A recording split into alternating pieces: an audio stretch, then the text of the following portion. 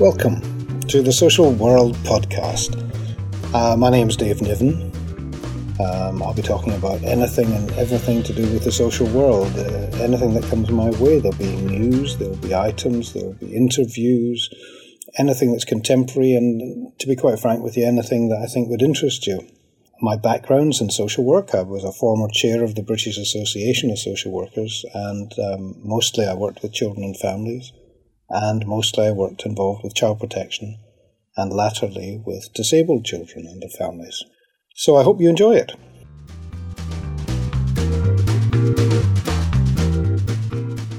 Today's guest is John Devaney, who's Director of Education at Queen's University Belfast. He's also a qualified social worker and he's the Senior Lecturer in Social Work at Queen's. But in addition, John's also got a national position. He's a member of the Safeguarding Board for Northern Ireland, but he's also the national chair for BASPSCAN, the British Agency for the Study and Prevention of Child Abuse and Neglect. A very warm welcome to you, John. Thank you very much, David. I'm pleased to join you. Excellent. Well, I mean, it couldn't be a more kind of apposite time to talk about various things, but maybe we could start with child protection, if that's all right with you. Certainly. And have a little bit of a look at what the child protection system, in your view, is achieving, and maybe what the fundamental building blocks are for that, in your view, and even what needs to be changed, what needs to be addressed, what needs to be underlined, and what needs to be ditched. I mean, entirely up to you, John, if you want to just sort of give me your views on that. David, I think that the objectives of the child protection system are relatively well understood. That firstly, it's about trying to reduce the prevalence and incidence of child abuse and neglect through preventative approaches. And I think most of your listeners will understand the importance of trying to prevent something happening in the first place if it's likely to have adverse or negative consequences for a child and their family. And ultimately what we're trying to do is to reduce the child mortality rate as a consequence of having a system that not only identifies children who might be at risk of significant harm, but is able to step in there and protect them. And where we know some children have experienced harm, it's about trying to prevent them experiencing further harm as we move forward. And really the key to that is doing two things. Firstly, trying to address the effects of the harm experienced by children on their development and promoting their welfare, resulting in improved psychological and social functioning and improved educational attainment. And we know that that's most likely to be achieved if we're able to work with their parents, addressing the difficulties that parents experience that often get in the way of their parenting, whether that's as a result of domestic violence, their own poor mental health, or substance misuse. And in many of the cases that your listeners will be involved in, it's actually two or three of those issues all interacting with one another. Yeah, I notice, in fact, that these have been particular topics that have been of interest to you on the research front as well, from looking at the, if you like, the projects that you've got that are live at the moment at the university. I mean, I'm looking at things like the impact of early childhood experiences on adolescent suicide and accidental death, and looking at implications for reproductive health and well-being, looking at the issues between disability to domestic abuse and proper health care, but also looking at very early years, as you said, and whole attachment theory. It's a very, very live subject, isn't it? Certainly, and I think that the research that we've been engaged in and many other academics and researchers are doing at the moment is trying to better understand what is it that's likely to make a difference for children who, in their adolescence and early adulthood, seem to have come through a whole range of adversities and who seem to be struggling with life in general. And what some of the key messages coming out of that research seems to indicate is that the role of professionals at a very early stage is to try and assess the quality of the attachment between a child and whoever's providing their care, as a way of trying to assess the ability of a parent to meet their child's needs. And if we feel that a parent can meet their child's needs, it's looking at whether or not they've got the ability to make the changes and sustain those changes if there are issues around about adult difficulties that are having a negative impact on children. And if they've got that ability, I think a key thing is then trying to better understand, are parents both willing to make those changes and to sustain them over a prolonged period of time? Because what children need is to have safe, secure attachments and to have routine and predictability in their lives if they're going to be able to deal with the natural ups and downs that any child will go through, but also where parents are facing other challenges in their lives. Right, absolutely. I mean, I was also thinking there as you were talking that an awful lot of the drive, the initiative has to be towards those social care professionals, health professionals, and everybody working with families in being able to judge and assess family risk in situations like this where the impacts of the issues that you mentioned, substance abuse, mental health, domestic abuse, etc., the impact that has on early years. So the training side of it, the awareness raising side of it, I imagine you would agree is quite significant. Certainly, David, and in my BASCAN role, BASCAN's an association, a membership association for individuals who are working with children and families around this whole issue of child abuse and neglect. And the role of the association is firstly to influence government policy in each of the countries of the UK and Ireland, but also to support professionals to have access to and utilise the most up-to-date information about what is the nature of child abuse and neglect and how do we respond in ways that are helpful and effective. And that requires a number of things. Firstly, the professionals are clear about their own role and responsibilities, but that they're also clear about the roles and responsibilities of other professionals. Secondly, that they've got policies and procedures which inform and guide their practice, and that sort of point them in the direction of what is most likely to work and be effective for a child and their family. Thirdly, it's that attention's paid to communication as a process rather than an end in itself. And so how professionals talk to one another about the families that they're working with and the concerns that they have with children should lead them to be better able to intervene in ways which are helpful to the child and most likely to lead to their protection. And that really requires very good multidisciplinary intervention. And that intervention is likely to be much more successful if it happens at a very early stage, before problems become entrenched, and when families themselves are likely to be most open and amenable to getting the help that they require. Yeah, absolutely. And I think maybe now is the time just to mention, because our conference, we're going to be doing a joint conference on early childhood. We're going to be talking about conception up to age 2, the first 1,001 days. And I'm delighted just to have this as our early announcement of that conference on April the 4th at Ashton Court in Bristol in the west of England. And I'm also happy to mention what you and I know, John, but to the listeners, that Dame Tessa Jowell, who actually launched this on the 7th of November in the Houses of Parliament, along with senior advisors for early childhood development in UNICEF, she is going to come and be our keynote speaker. So, I mean, I'm really thrilled that professionals working in the field with healthcare, with social care, whatever, but also people working in NGOs, people working in the community, and interested parents groups and so forth. All that range of people can come. We have a provisional title for the conference, which is "This is My Childhood, There Will Be No Other." And it's also going to be addressed by another speaker, a friend of ours from the podcast in the past, Jane Evans, whose book is being published by Jessica Kingsley at the end of February, which is quite timely, on As Gentle Story It Is to help children aged 2 to 6 who've lived with domestic violence in their home, because, as everybody, the listeners will be aware, there's very little chance of a child of that age being able to fully express what emotions they're actually feeling. So you've got to actually have a very sensitive way of teasing that out for those that have been affected by it. So I'm very much looking forward to that conference with you, John. I suspect that you think a lot of what you've just said can be addressed there as well. David, we're delighted as BASCAN to be working with yourself on what we think is a truly important conference. And we're very honoured that Dame Tessa Jowell has agreed to come along to address the conference, because we know that over a long period of time she's had a strong commitment to trying to ensure that government does the right thing for children and by children and their families. And you're quite right, the first 1001 days are a critical period for both parents and children. It's so important to ensuring that there's an effective attachment between a child and their caregivers.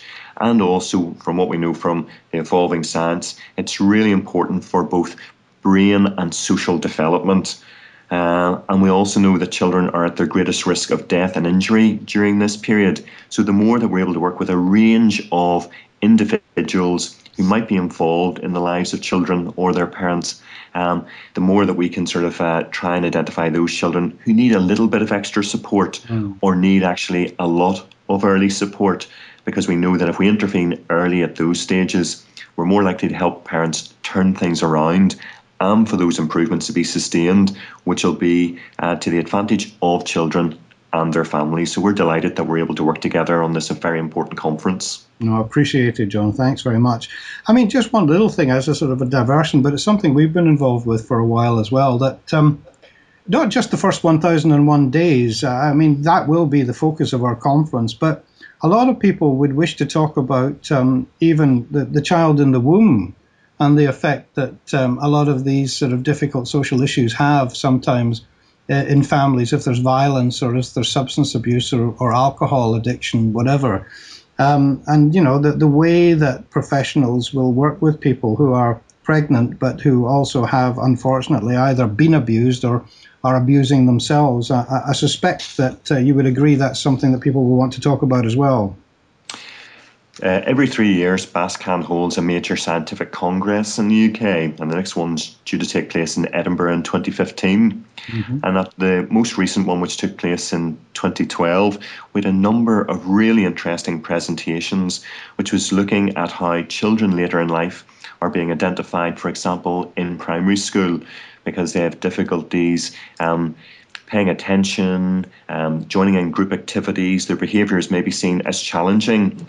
And actually where those difficulties seem to be stemming from is actually during the period when their mothers were pregnant with them. Their mothers were maybe struggling with substance misuse. They were maybe experiencing domestic violence. And actually all of these issues impact on the unborn child and can have a long legacy. And so it's really important for those professionals who are involved with women and fathers at that very early stage, from conception up to birth, to try and be mindful of whether or not these issues are around, and if so, how to try and help parents deal with them at that very early stage, because it has an impact on the child then, and it has an ongoing impact once they're born. So I think that's a critical phase as well, David. I mean, it's a pity there's not a double the amount of hours in the day, isn't it? It's going to be such a very good packed conference, I should think, in terms of the subject matter we're trying to cover. But I'm really looking forward to April the 4th and when it comes. Just a slight diversion at the moment, because we're going to be obviously publicising this left, right and centre beforehand, because I'm absolutely committed to the subject, and I think the more people that get to know it, the better. But just before we go on to the final bit of this podcast, John, a little bit more about BASFScan, if you would. I mean, could you just give us a sort of a status check and about sort of BASFScan and how important it is maybe to encourage people to join BASFScan, who you might be looking for to join BASFScan, and what the current plans are within the organisation in terms of kind of driving awareness forward in the country? BASCAN has members across all 4 of the UK countries and Ireland, and those professionals come from a wide range of different disciplines and backgrounds. So they can be people who are working in Sure Starts and children's centres, they can be paediatricians, social workers, police officers, health visitors, teachers. The idea is that if you're a professional working with a parent or working with a child, part of what you should be concerned about and alert to is whether or not families need additional support, and whether or not some children might actually need not only support but also protection in order to safeguard them from abuse and neglect. And therefore what BASCAN can do is to provide a forum whereby you can meet with other like-minded professionals and also receive information that helps you to access and utilise the most up-to-date information about the nature of child abuse and neglect, both within your own discipline, but also on a multidisciplinary basis, and help you to think about how you use that information to respond in ways that are helpful and effective for the child and their family. And we have a range of ways that we try and do that. If, as a member, you'll receive a copy of the international journal Child Abuse Review 6 times a year. You'll get discounts on attending conferences, such as the one that we're organising in April, and also the 3-yearly Scientific Congress.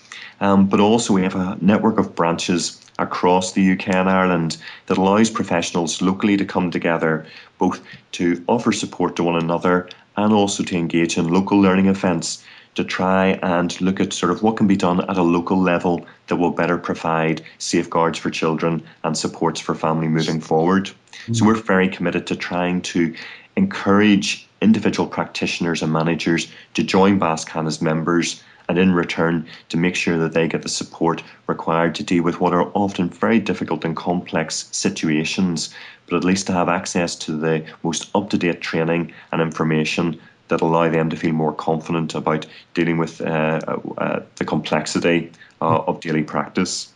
Well, and thanks, yeah, and I'll definitely add that BASCAN is a very well established and respected organisation, so I would encourage people to look into it.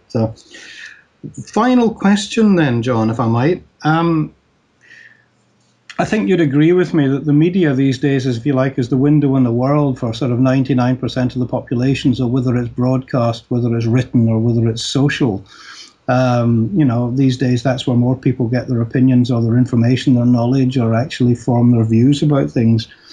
In terms of social media, I mean, and what we're talking on right now, the Social World podcast, it seems to my mind to be an increasing platform for people to exchange views, for people to communicate the views, and for people to listen for new information. What's your thoughts on the future of digital and social media, either just as well as within your own world, but just generally as a sort of final minute or two of the podcast? Certainly, I think that social media can be portrayed as having a dark, negative, scary side, but yet increasingly many of us use it as part of daily life. And I think that whilst any new technology, whether it was the first printed book, whether it was TV and radio, or now social media, whilst it could be misused, actually it has much greater potential for positive and constructive use. And as you've said, David, it's a great way for individuals to share information, to access information, to look for advice or pointers in the right direction, and also make connections with people who are interested in the same sorts of issues or working in a similar field but are separated by distance. And so it's easy for me now to have a conversation with a colleague in Australia, as easy as it is to have a conversation with a colleague down the corridor, and to share information in ways that previously it would have been much more difficult to do. So I think as for social care professionals in particular, but also anybody working with children and families, engaging with social media and trying to find out what might work for them in their particular situation should be encouraged. And I know that there's a number of organisations who are able to sort of help professionals think about how can social media support their practice rather than just becoming another demand on their time. And I know that you do a lot of excellent work, David, around your podcasts and other resources to try and help practitioners get access to information in an accessible format. Oh, that's brilliant. Well, look, John, thank you very much indeed for being a guest on the Social World podcast. And just picking up that last quick point of yours, I had a look this morning, and although we're growing as a podcast, I'm delighted to say that you're now going to be heard downloads in 22 different countries and 16 United States. So we're getting there. We're having a bit of a spread. And many, many thanks for joining us today, John. David, thank you very much for giving me the opportunity to come along and join yourself and join your listeners. And can I just take this opportunity to wish everybody a very safe and restful period over the forthcoming festive season. Thanks, John.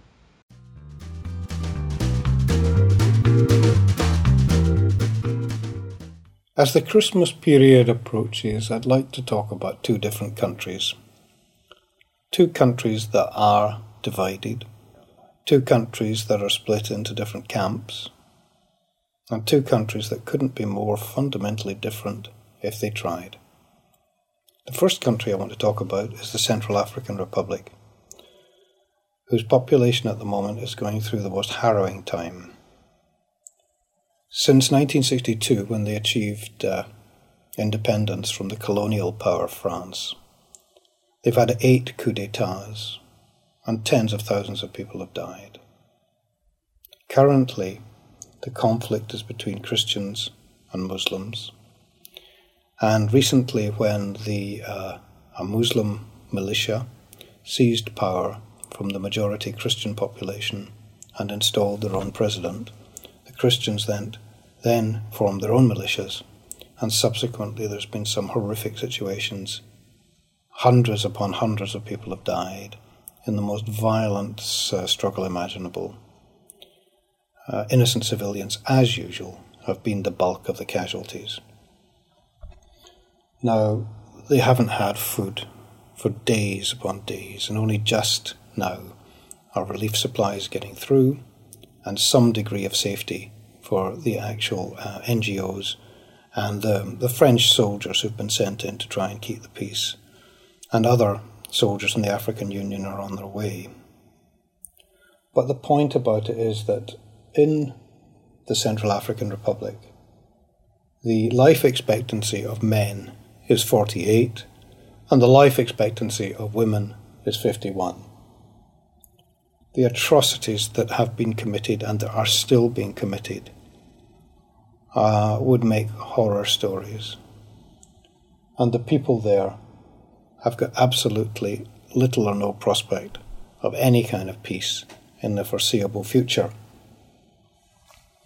Now, although France is intervening now, you just wonder of this Central African country, surrounded by many other African countries who are going through similar horrible civil wars, with thousands of people dying on an annual basis, and no prospect of stability in sight really anywhere within that particular region.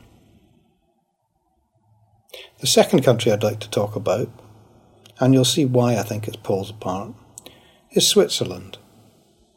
Now, in Switzerland at the moment, there's referendums are being called for, and what they actually want to do is introduce what they call a minimum wage, but that comes free. The introduction of this controversial guaranteed basic income for all legal residents, whether they're actually working or not. Now, I mean, this sounds fantastic, but on the other hand, the amounts that they're talking about are just stratospheric in my view, if you want to compare them to income in Africa. What they're actually saying is that £1,750 per month should be paid to every citizen who's got a legal right to be in Switzerland. And on one side of one camp is actually also saying that the proposed amount, 2,500 Swiss francs, as I said, $2,800, £1,750 a month, is scarcely enough to survive on. And that anyway, a society in which people work only because they have to have money is no better than slavery. And of course, I'm quoting.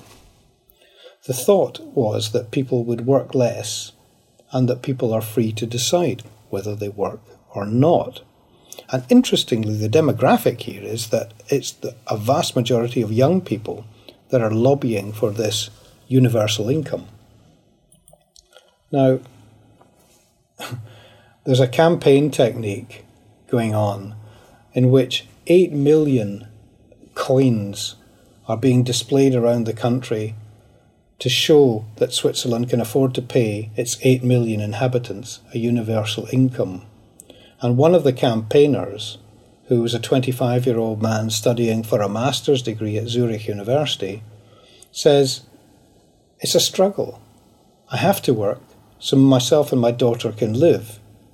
I came with a basic income. I might still have to work, but maybe I could just say, okay, let's just spend a week with my daughter, and I wouldn't actually be out of pocket."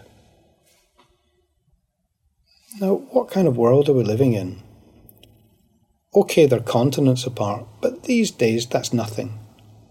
Same human beings, same feelings, same problems, same issues, same debates, always go on. It doesn't matter the colour of their skin, it doesn't matter their background.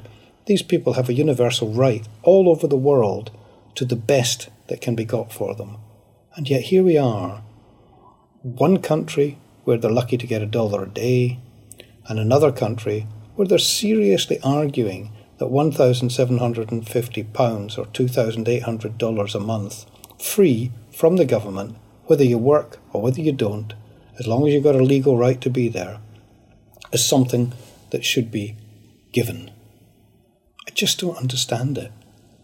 I mean, we've always known that there's the haves and the have-nots in the world. We've always known that there's going to be conflict. We've always known that Switzerland is a particularly idiosyncratic country. But goodness gracious, how come this is still going on at the same time? How come that we're actually debating this in the West, in Europe, at the same time as we're funneling millions to try and shore up a lot of African regimes where ordinary individuals and ordinary families are dying in their thousands, day in, day out, through everything associated with poverty and conflict. I think at this time, Christmas time, when people are supposedly universally are meant to look out for their neighbours, are meant to think about other people, are meant to consider their own position, I actually consider that to be an obscenity. I actually think that Switzerland's debate and the way that they're actually conducting it sounds to me to be obscene. And I just can't help but wonder what your average person in the Central African Republic, who's having to watch out that they're not getting stabbed by gangs and vigilantes, that just because they happen to be one particular religion or another, they're not going to get beaten up or burned to death. They're not going to actually starve to death.